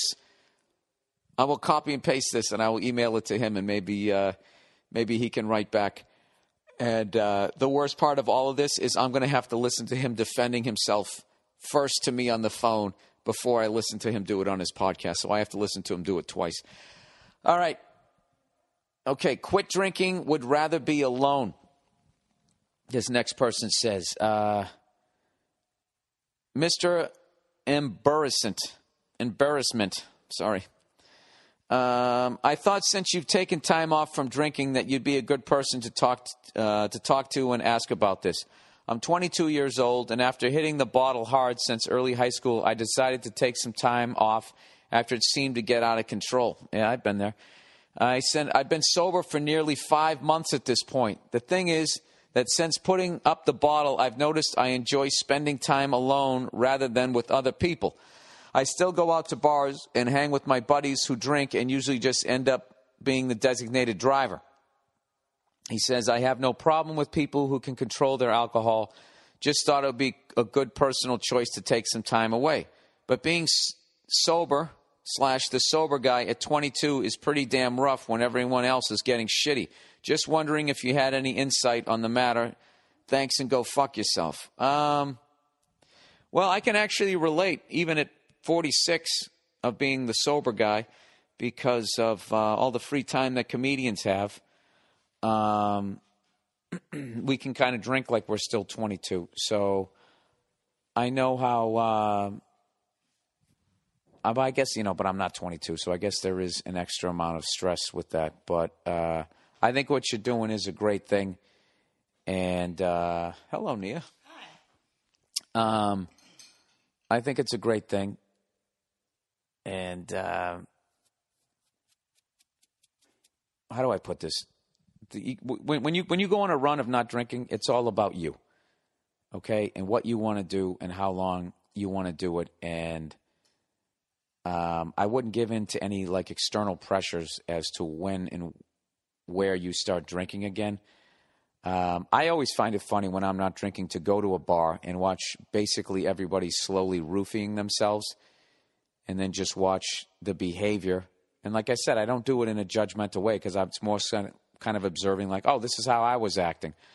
It can definitely suck at night, but there's nothing better in the morning when you wake up without a hangover, ready to take on the world. And I would think at 22 to do that's pretty mature, and you got a chance of meeting your judgment on who you start dating would probably be a lot better rather than you're hammered and she's hammered, and you start the relationship off in this cloudy area. You might meet another, smart person your age who's taking some time off herself. Who knows? But as far as if you're feeling pressure to start drinking again, that's the wrong reason to start drinking because everybody else is drinking is not the reason to come back. But, if you feel like you have it under control and, or if there's an event coming up and you're like, okay, I'm going to drink at that and then I'm going to immediately shut it off.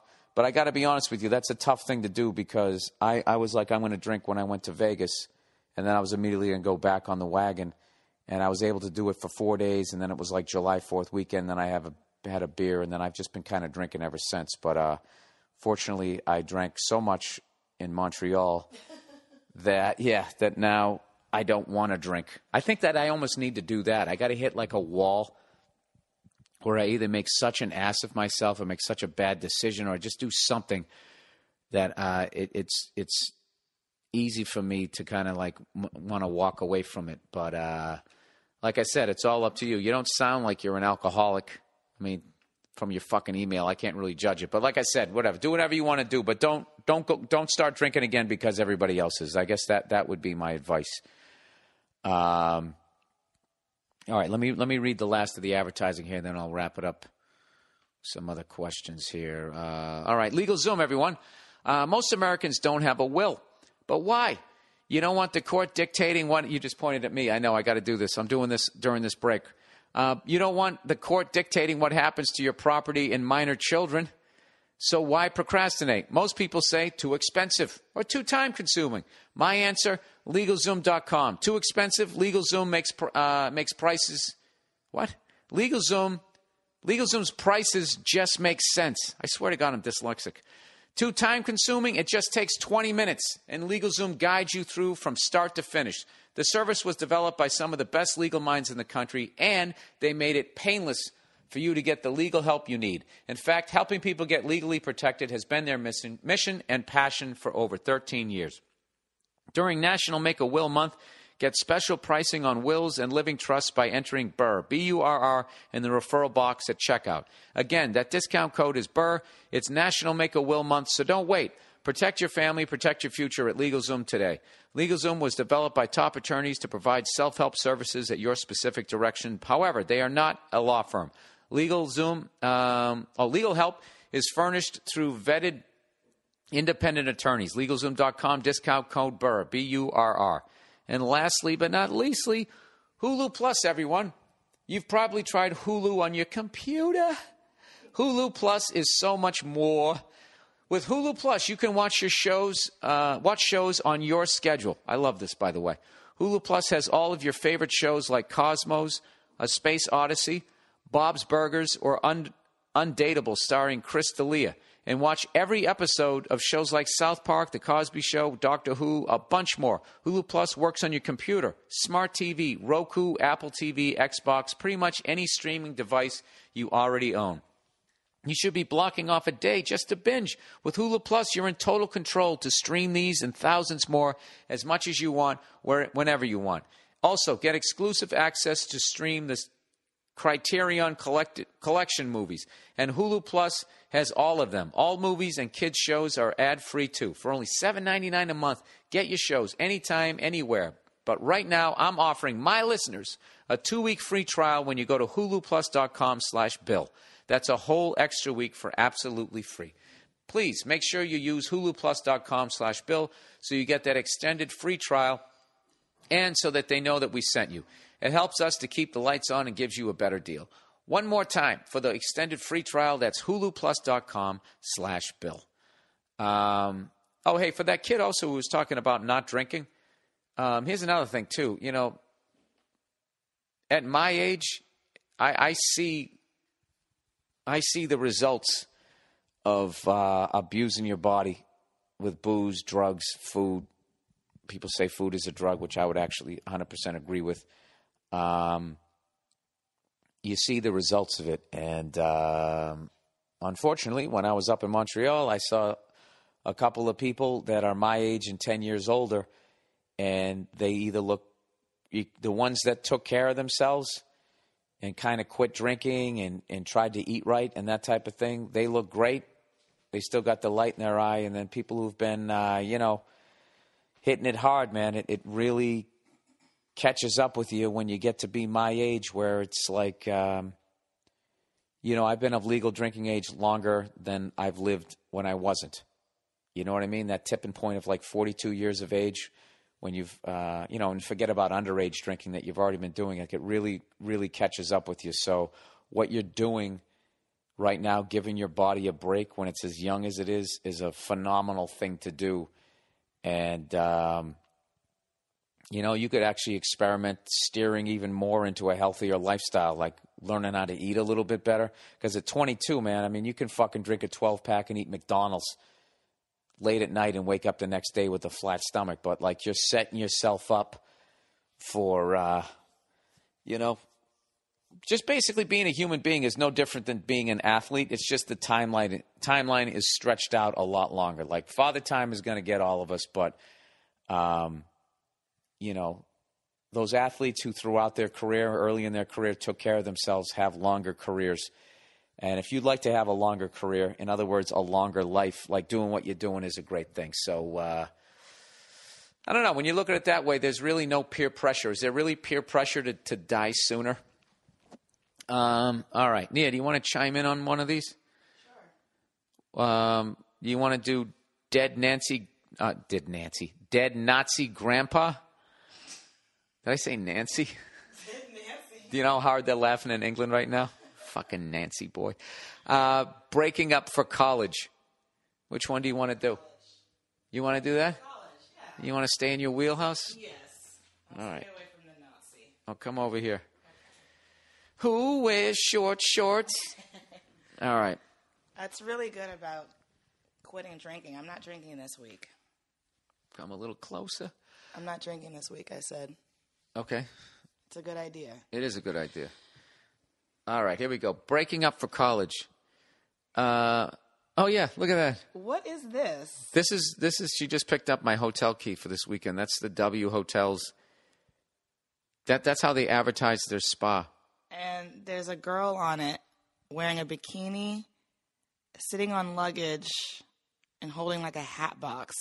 So fit avec Tara Styles. Is she like a trainer there? There's literally a picture of like a half-naked woman on your room key. Yeah, I mean, I said that a long time ago. The W Hotel, everything looks like it's been jizzed on. Oh, no. No, they have that hungover lighting and all of that type of stuff. You're making a mistake, lamps, you know? It's very sexy. No, it's hacky sexy, that aquarium lighting that they have and all of it. I've decided I'm done with them. I'm done with them. I like those older, stuffier places with the good breakfast. Oh, I want some holiday sauce. I say holidays? Holidays? Hollandaise. Hollandaise. How many times I've read that and I still can't retain it? All right, breaking up for college. Dear Bill, my girlfriend and I have been dating for a while throughout high school. It's pretty much the relationship I've always dreamt of. Never really getting tired of each other, no fighting, similar views and tastes. A healthy amount of sex. Sounds like a recipe. And a healthy scoop of sex.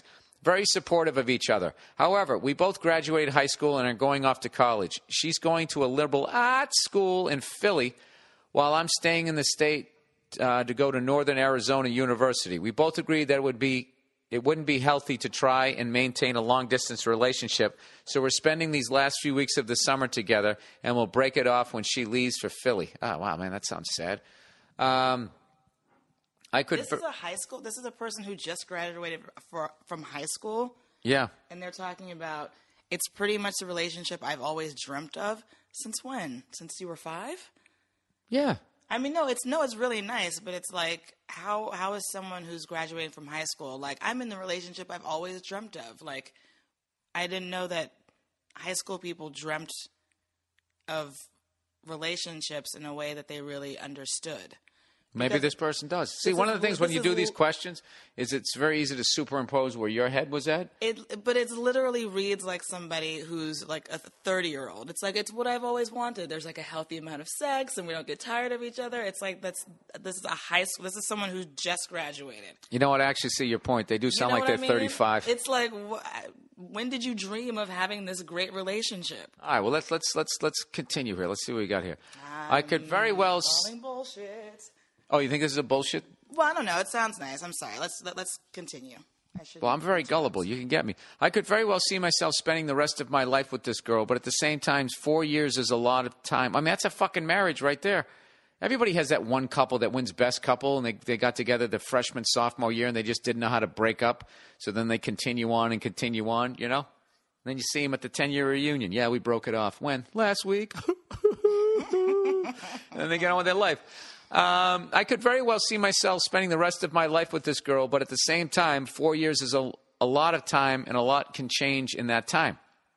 So I don't expect for us to hook up again the second we graduate. However, she's come to be one of my closest friends, and I'd like to maintain that friendship, and she agrees. I want to watch her life unfold and watch her inevitable success come alive. Yeah, these are very mature people, whether we're romantically involved or not. While this will be a bit of a damper on the beginning of college, I know I'm going to have a blast. My roommate is one of my best friends from high school. He knows how to deal with me, and he'll kick my ass to get back in shape if I start getting mopey about this girl. What's your take on the situation? Any words of advice or encouragement? Thanks in advance. All right. I would say... when you break up with somebody, my thing has always been when you break up with them, you got to get away from them, because as much as you have this mutual agreement or something like that, one of you is going to meet somebody first, and then it's just going to be, rather than enjoying, oh, I met somebody and seeing how that goes, you're going to have to deal with the fact that you're dragging somebody else through it. And they'll hear it in your voice. You know, what are you doing? Nothing. Is there somebody over there? They're going to figure it out. And if she finds out before you, find someone before you, you're going to try to get her back. I mean, I think you guys should just go cold turkey until you have your Thanksgiving break, personally. Maybe an email here, email there.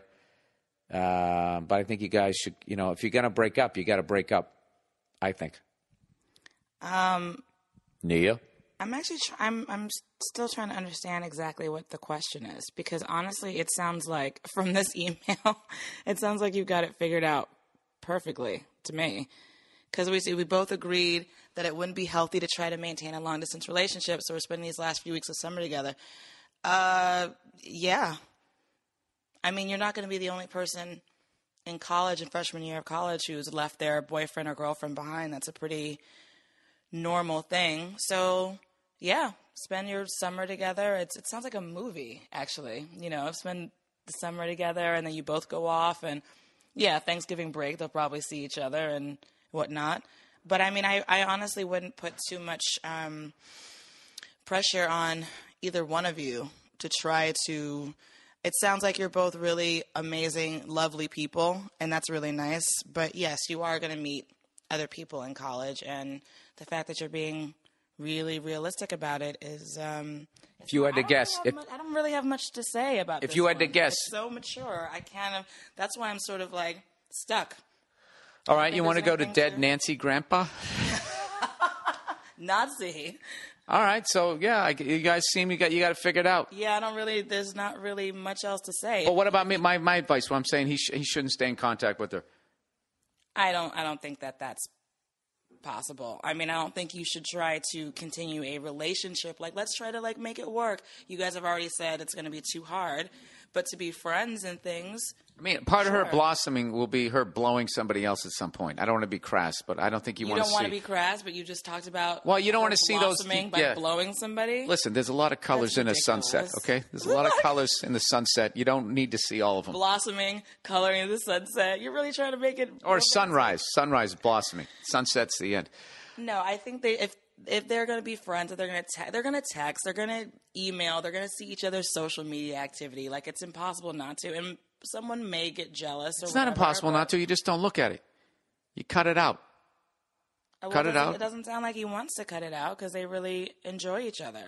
All I right. don't. You know what think- I'm doing? I'm doing the exact thing that I told you not to do. I'm superimposing my thoughts. The shit Yeah, that like I've been if we were to, God forbid, if we were to break up or whatever, Beat it. You would never want to like text me or like talk to me. You just be like, No, of course I would, but like I wouldn't be involved in it because I know where that's going.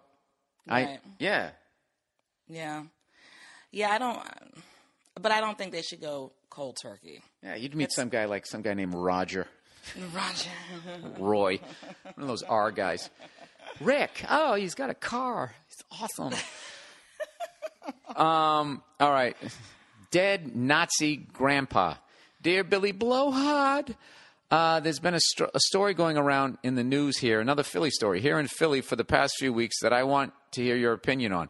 I'm writing because I know you were a big World War II guy. I was for like 2 months when I was reading, and then I fucking gotten, I don't know, now I'm into fucking quinoa. Yeah, then you became obsessed with something else. That's what Bill does. He gets really into something, and he's like obsessive about it, and then he moves on to the next thing. Which is why I'm a comedian. Why I can't write scripts, because my mind works in bits. I take a little information, and then I go, ooh, there's a spider on the wall. You know, the funny thing is that I give you a hard time about that all the time, and I'm very similar to that. Finally. Okay, and following this, I know you're a big World War II guy, and following this has weirdly made me feel sympathy for an ex-Nazi. So he's been following this story, and he feels sympathy for an ex-Nazi. He says, long story short, there was an 89-year-old man who had served as a guard in Auschwitz when he was 17. His mother was born in the United States, so after the war, he moved to the Philadelphia area. He lived here under his original name, and this is until June 2013. There was a word missing there. When a Bavarian town passed a law allowing ex-Nazis to be excommunicated to Germany to face trial. He was eventually arrested and charged with 158 counts of accessory to murder. There was a big argument about it. The guy just died in U.S. prison this week. I got into an argument about this today. Is it fucked up for this guy to get arrested 70 years later for something he did as a teenager? Even if he is the biggest cunt on the planet, I think the Philly cops have other shit to worry about. It's like that movie Apt Pupil. That sounds like Apt Pupil. Do you remember that movie? Yeah, except this guy was he was in a guard tower, where that other guy was like a Rudolf Hess more type of a guy. I don't think it's fucked up for you to get arrested for something that you did in your teenage years. If but you killed 158 people. But this is the thing. He's a 17. This is the thing. If he came at it like this and saying, "Listen, this guy was a teenager, all right, when this madman took over his country. He doesn't have a choice. He has to join the fucking army." And everybody's like, well, you could say, no, I'm not doing it. And then it's like, then you get your brains blown out. You can't just go, well, fuck it, I'm out of here. It's 17. Where are you going to go? Not only is your country completely at war, the entire continent is at war. And I think it's very easy to not be 17 in the middle of fucking World War II and for you to sit there and go and like, you know what I would have done? I would have been an angel and I would have done this, this, this, and this, and this. And it's just like I can have empathy for the situation that he was put into, but it's one of those things where The thing what is, happened there? I mean, they're prosecuting people. I mean, I don't know. Do you think that the 17-year-old kid? I mean, he's a fucking kid. The person or the people that would be very concerned about having this person arrested would be like.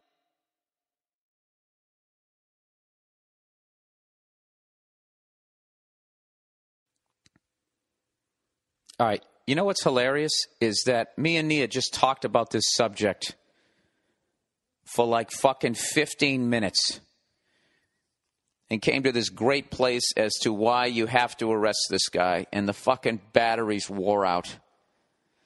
God damn it. I know. I told you. This is just not, this just ain't my fucking day. So all I can do is paraphrase. Oh, God, what a fucking buzzkill. It's basically kind of what I left off saying. It's like you got to prosecute him because he was part of a war crime. So you have to prosecute him. But I was basically making the point that if this kid in Philly, who I don't agree with the way he seems to be defending him. I'm defending him the way I am. I'm defending that 17-year-old kid in this way.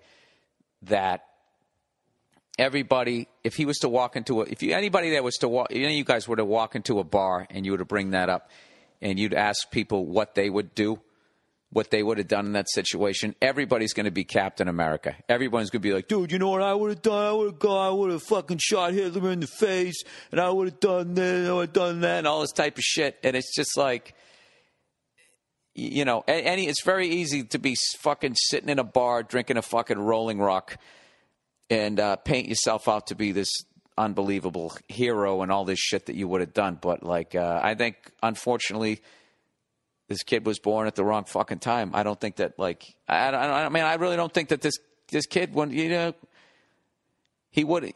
Do you think that this kid was just an evil kid and he was like psyched to be up in that guard tower, or is he just? I mean, who knows? Like, I'm not saying that. I don't really know that it.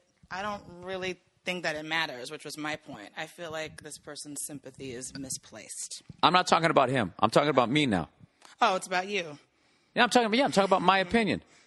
Which is what? That you can't, because he was 17 years old, chances are he didn't want to do it, and he was forced to do it. I'm saying at 17, you're very impressionable. Yes. You can get talked to, you can get brain like a 35-year-old person, 45-year-old, 55-year-old person. You know, at that point, you know so much more about life. Like, people can't come up to you and tell you, like, it's very hard, much more difficult for somebody to come up to you and try to convince you of something that you know isn't true, that you know is not, and you can spot crazy from a fucking mile away. But what I was talking about, which of course got lost, was what usually, I don't know what it is about people who are smart and people who are like, hey, live and let live. Because of that intellect, they're also not, they don't choose violence. And unfortunately, you need to fight fire with fire, where they're like, well, violence doesn't solve anything. It's like violence would have solved this. Like when you were when they were first starting to take over and people were choosing self-preservation rather than helping out their neighbors, is what they should have gone out and like, I mean, like, and this, once again, I'm doing this woulda, coulda, shoulda shit. Like, oh, dude, you know what I would have done? You should have gone out there, or you should have organized the people on your block, you know, and if you had a Jewish family on your block going like, look, we're all down with, well, these are our friends. They're not taking them. And if they come down here, you know, we're fucking taking them out. And if you started that movement and you started taking them out before they took everybody else out, you could actually stop it. But the thing is, is decent people, regular people, live and let live people are essentially not organized.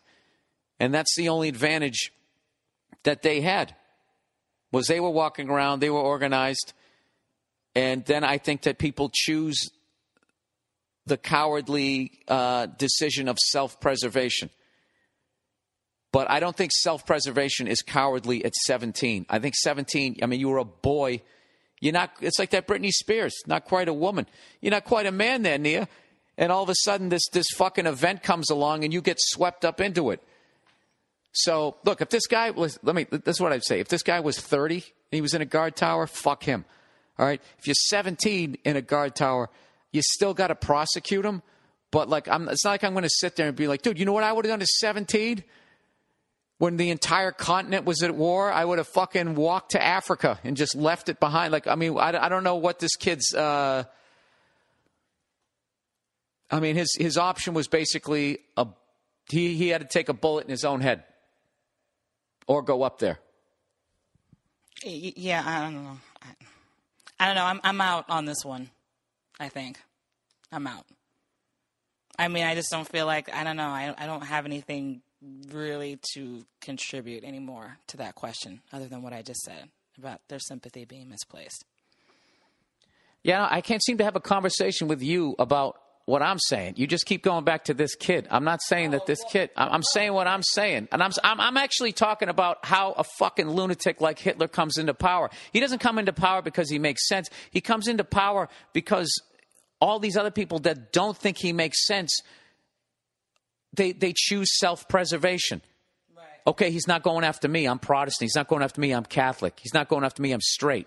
And the fear of watching your neighbors who you had a fucking cookout with, and you hear them screaming as they're getting dragged out of the house, and you know you should be doing something, but you don't because of your own self-preservation. I think it's very easy for people to hear this story and be like, oh, that fucking Nazi piece of shit, and blah, blah, blah, blah, blah. There's people as adults would choose self-preservation, who would criticize what this kid did when he was 17. That's my point. My point is not that this is wrong that they're prosecuting. But I also don't look at this dude who, when he was 17, who ended up in that situation, like this was somebody who was like clearly making decisions in his life or even had control over the direction of his life. I mean, there's a reason why you can't drink till you're 21. It's because of the level of immaturity you have. You think this kid at 17 has the fucking maturity to be able to handle what's going on? Walking down the street and seeing people hanging from, by piano wire and that type of thing. I mean, it's just another ruined life because of this fucking psycho. Could you agree with that? Yeah, I could see that for sure.